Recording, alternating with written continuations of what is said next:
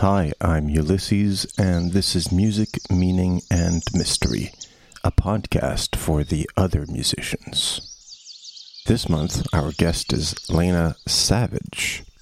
Leina joins me from the wilds of the American Pacific Northwest to talk about the bird auspices.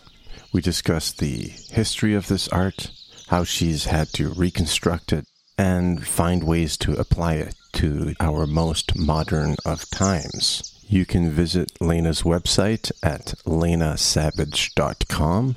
That's Leina savage.com. You'll be able to read her auspices there. I would also like to invite you to visit this podcast's website, which is musicmeaningandmystery.com. You'll be able to subscribe for email notifications of new episodes, as well as occasional articles that I write. Okay, now for our conversation with Leina Savage. The birds tell you the future, then. Not so much the future, but time outside of the, one thing after another time. And that's something I've been thinking about with divination a lot, is what is it telling us? Is it telling us, the future, or just the patterns, the patterns of nature? Because I feel like every form of divination, you have a system of archetypal things and then a random timing component. So let's say astrology, you have the signs of the planets, and you can, ask a question at a certain time and see what the answer is based on that, or see what the transits are, see what your natal chart is, and apply it. Tarot, basically the cards are all the hero's journey, and you throw them at random and it kind of echoes back the reality or the question that you had. And I like to think about it in terms of resonance. So kind of get into the music thing. When, I was doing some tarot this morning, and it just kind of strikes me when you put down your significators, it echoes back your question. And that's kind of how you're in the flow and kind of in the space of a reading, is when you kind of see that response echoing back at you. So with bird divination, it's very, I'm not going to say impersonal, but it's not like tarot where it's kind of all about me, or horary astrology, all about my question. It's about stepping into the bird's world and seeing nature through them, and seeing what you might do to be a part of that better, as opposed to, ask a question about the future, get a response. And it turned into that, like in Roman times, the senators made all these rules for the augurs to follow when they observed the auspices every day. And, that was no fun at all. It kind of got systematized and turned silly and then lost to history. But I think that what it originally was, bird omens, really is about stepping into the flow of nature, not so much imposing our will on it or asking questions for our own edification, but, how can we be a better part of this? So that was a very long answer to your question. Sounds like it may not be divination, but listening. Yeah, I would say so. And I think divination done right is listening, because you should be following signs and you should be listening to them. And actually, going back to my tarot practice, one thing I always did, this goes back years, that kind of prepared me for doing this bird divination practice, is I always have a parting word card where the deck can kind of say what it wants to say, and you don't get it tainted at all. Like sometimes it's a, the enough questions go away card. Sometimes it's something I completely overlooked. Sometimes it's just out of left field that I didn't even think to look for. And so when I made that shift in my divinatory practice, because starting out, it's always, me, my questions. But when I made it like, this is a living, thinking, expressing object, magical object, this deck, and I'm going to let it tell me what it wants to tell me, because it probably has all kinds of things to tell me if I would just shut up and listen. And so I think you have to have that approach with the birds, is you aren't asking them a question, you're walking into their world to, see how they're responding to it and how they feel about things, and what are they observing in nature that you might have missed. It's not a horoscope, though it reads slightly like it, like the week's or horoscope in a newspaper. Yeah. So what do you call it? I'm assuming there's a word for this, the bird augury.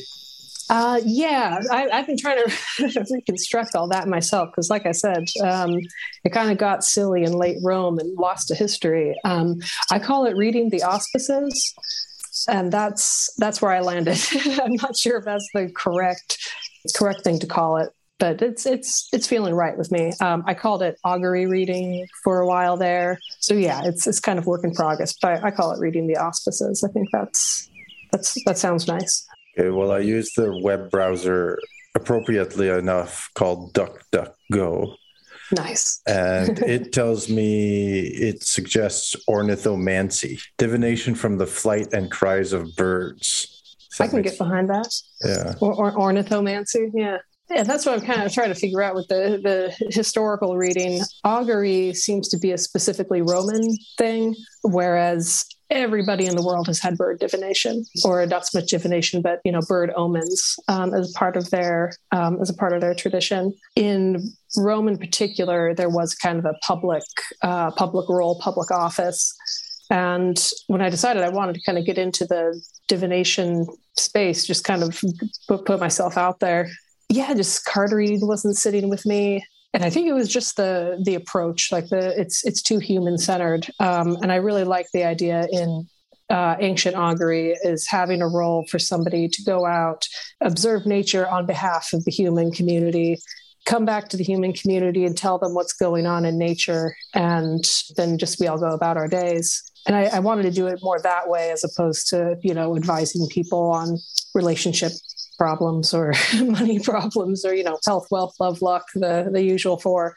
And yeah, I think especially kind of in the wake of 2020, that definitely changed my approach to something more looking out into nature. What can we learn? What can we listen to, as opposed to ransacking it for answers? I think that's a good way to go about it.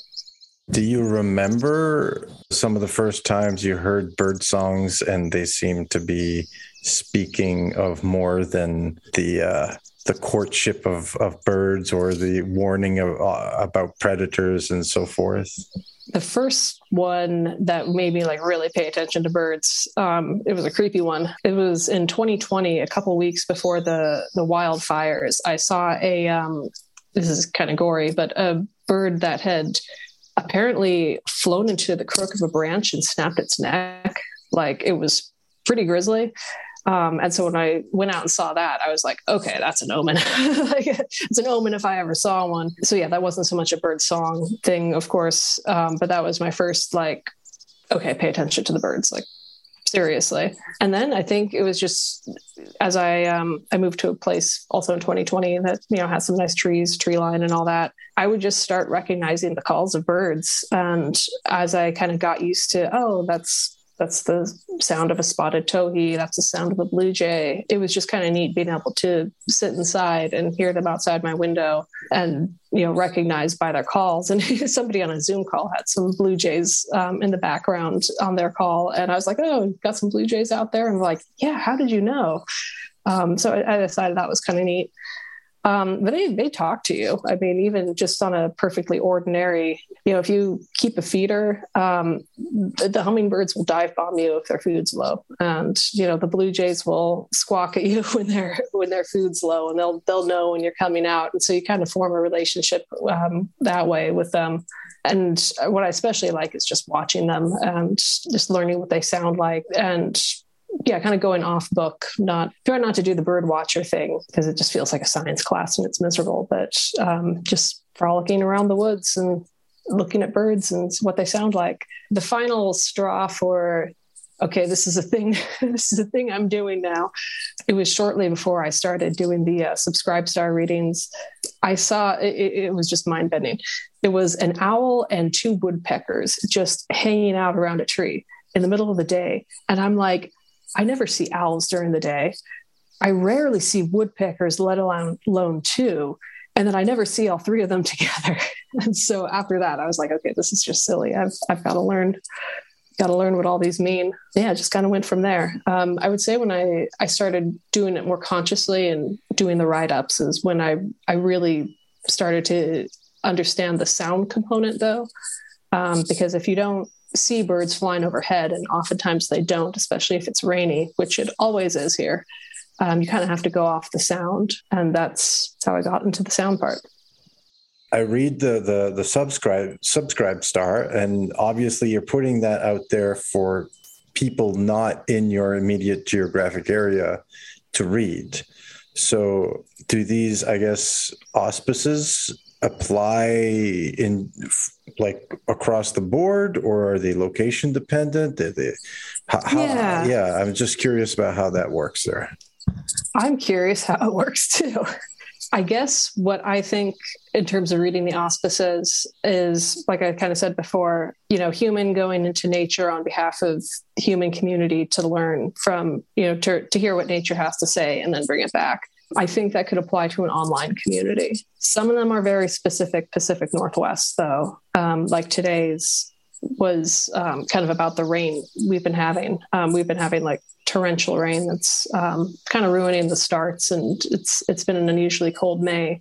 So yeah, that obviously doesn't apply to anybody outside, coastal Oregon and Washington. I'm trying to figure out how to structure the readings, because like I said, I kind of started it in March.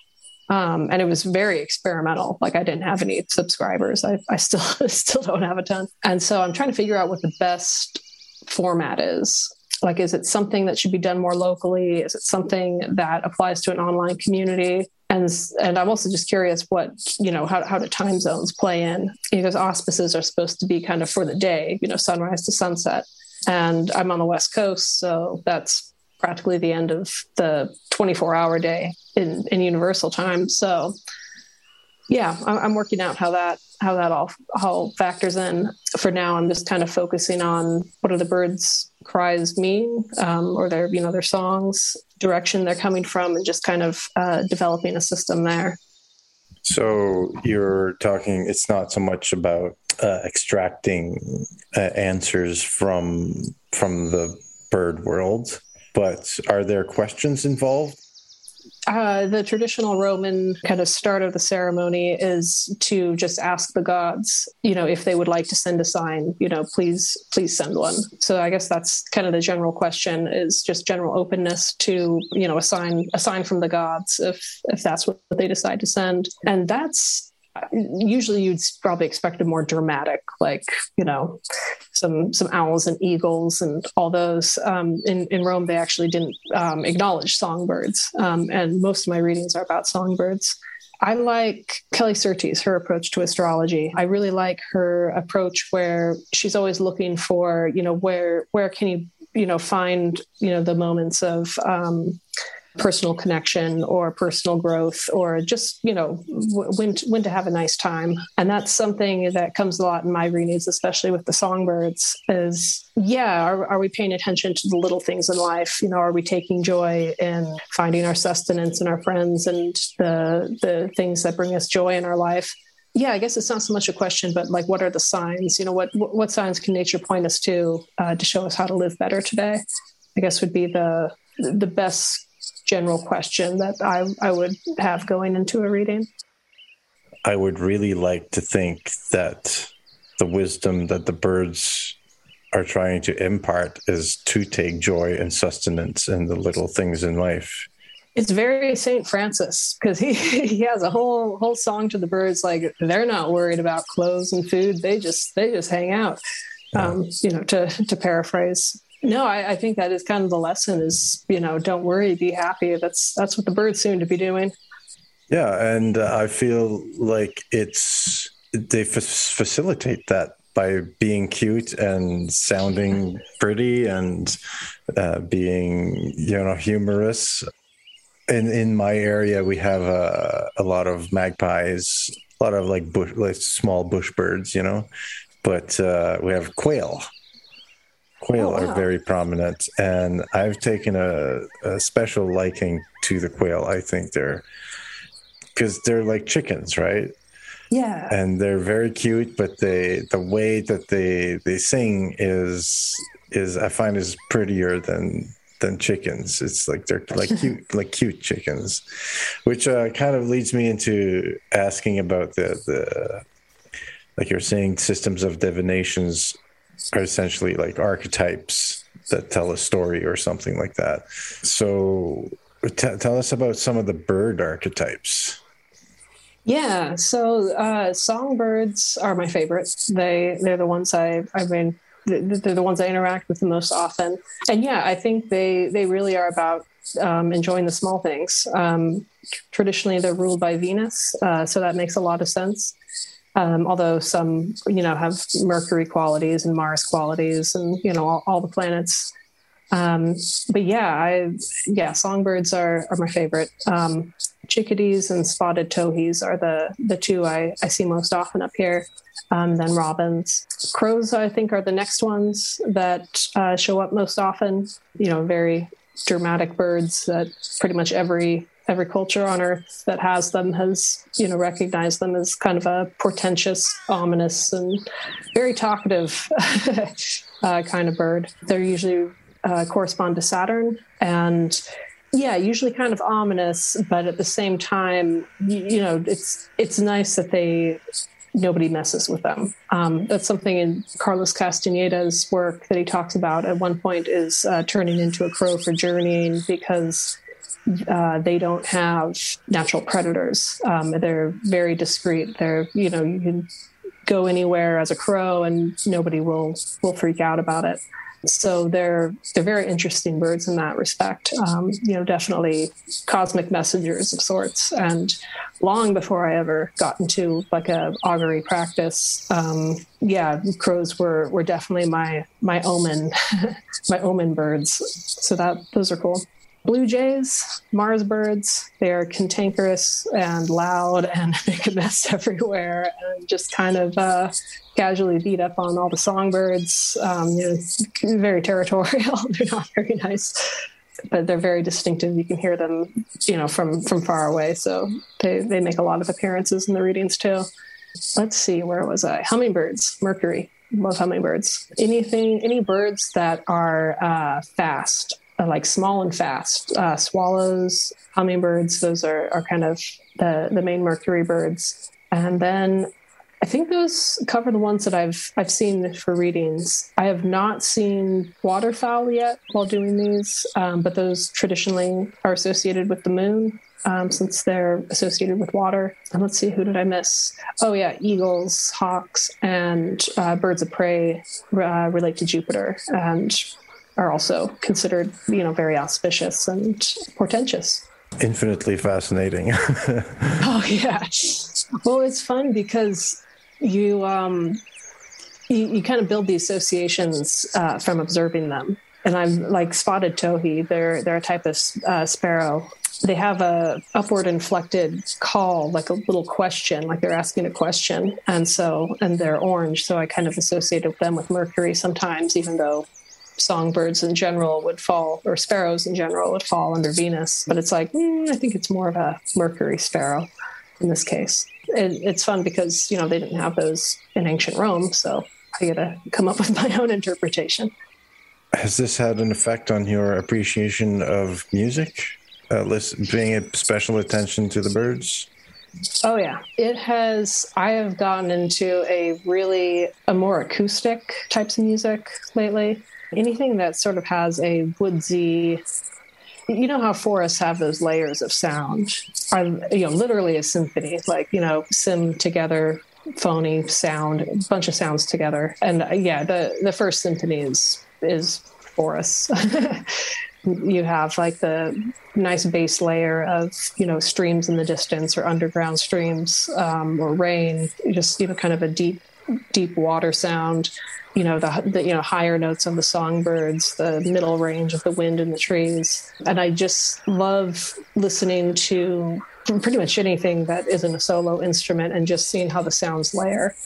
There's a band, Cateira from Brazil. I don't even know what genre anymore. It's like black metal played with a flamenco guitar. So it's good stuff. But it even incorporates bird sounds in some of the songs. And I'm like, oh my God, this is a forest. This is so beautiful. On a similar vein with the black metal, there's a Cascadian black metal band, Wolves in the Throne Room, older band, been around a while. And they also have very foresty layering to their sounds. And that's something I really enjoy about their music. Is it's music that was written by somebody who clearly lives here. Once my husband and I were outside listening to one of their albums, and one of their albums actually ends with some samples of Birdsong, and the same kind of bird started singing right when the album ended. So it's like the bird just kind of picked up and carried it on. So yeah, lots of listening to albums in the rain lately. So I went hiking up a mountain a few weeks ago and just decided to go down the other side of the mountain, and I could hear frogs in the distance. So that's obviously wetland. So I went down there and I could hear red-winged blackbirds.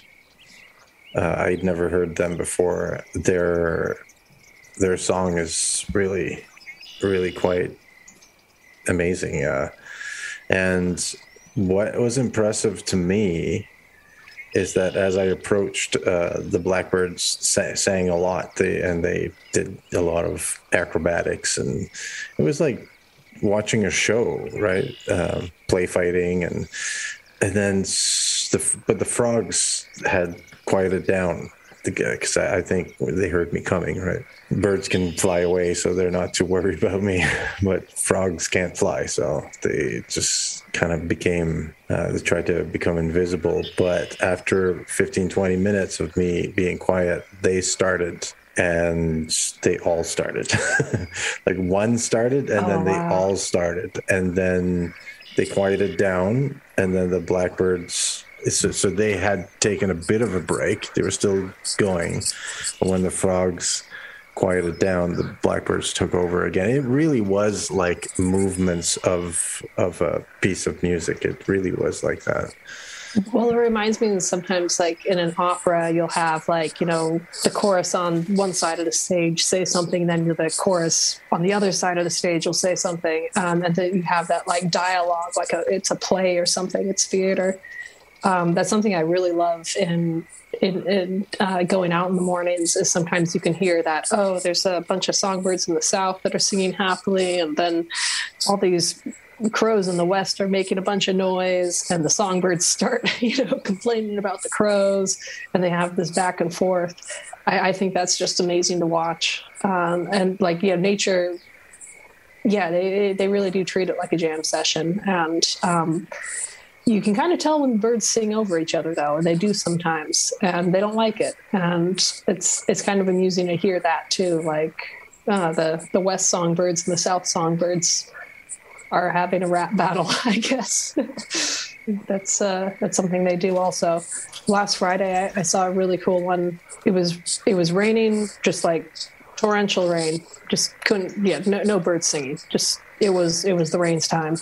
The rain suddenly stopped, and then this one songbird started kind of having this rapid succession of a few chirps, and it was almost timing, and then you kind of hear these other birds chime in, and I'm like, it felt like I walked in on a ritual or something. Like, what are they doing? This is so interesting. So, traditional closing question, what should people listen to? Nature. I think listening to nature is an important one, because nature has a lot to tell us, and we have been out of touch for so long. Yeah, and after nature, I would say music that's authentic and inspired, and that is made by people who aren't just doing it for a paycheck, that are actually kind of listening to, nature and inspiration and, wherever else we get our ideas from, and expressing it authentically in the world. Like, you can definitely tell authentic from inauthentic music, and find the authentic stuff, whatever your genre is. Very cool. I love the songbirds, and you're giving me permission to listen to the songbirds the way that I want to listen to. Awesome. They have good.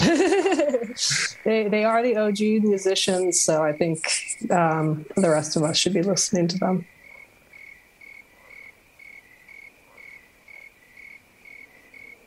Listening to nature. We could have a conversation about what nature is, but why complicate things when we know nature by listening? A few days ago, something dormant within me awoke. My wife and I were sitting on our deck, as we often do at day's end. We have a few large candles we like to burn as the sun goes down. We can hear the crickets sing as the birds end their tune for the night. The occasional toad croaks as the night falls on the valley. Our tone of conversation follows. We talk about dark things, frightening unknowns lurking in shadows. I think this is the most optimal setting for this sort of conversation, as we can discuss these things more calmly in the dark. The conversation turns to war and rumors of war, and then intertwines with the mission of angels and the allure of fairies and gnomes. As I settle to bed, a too long ignored wave of yearning crests strong within me. My wife and I then decide we will commit to end our war on the rhythm of the day-night cycle, and instead meet it harmoniously. To put it in less poetic words, this means that when night comes, we will not reflexively reach for the light switch to banish the dark. We will choose instead to light candles and do what seems appropriate for night work, prayer, meditation, sleep, and whatever else we deem night-worthy. I think this is listening to nature, and I think this is tuning the life experience to live a harmonious song whose rhythm is time outside of time.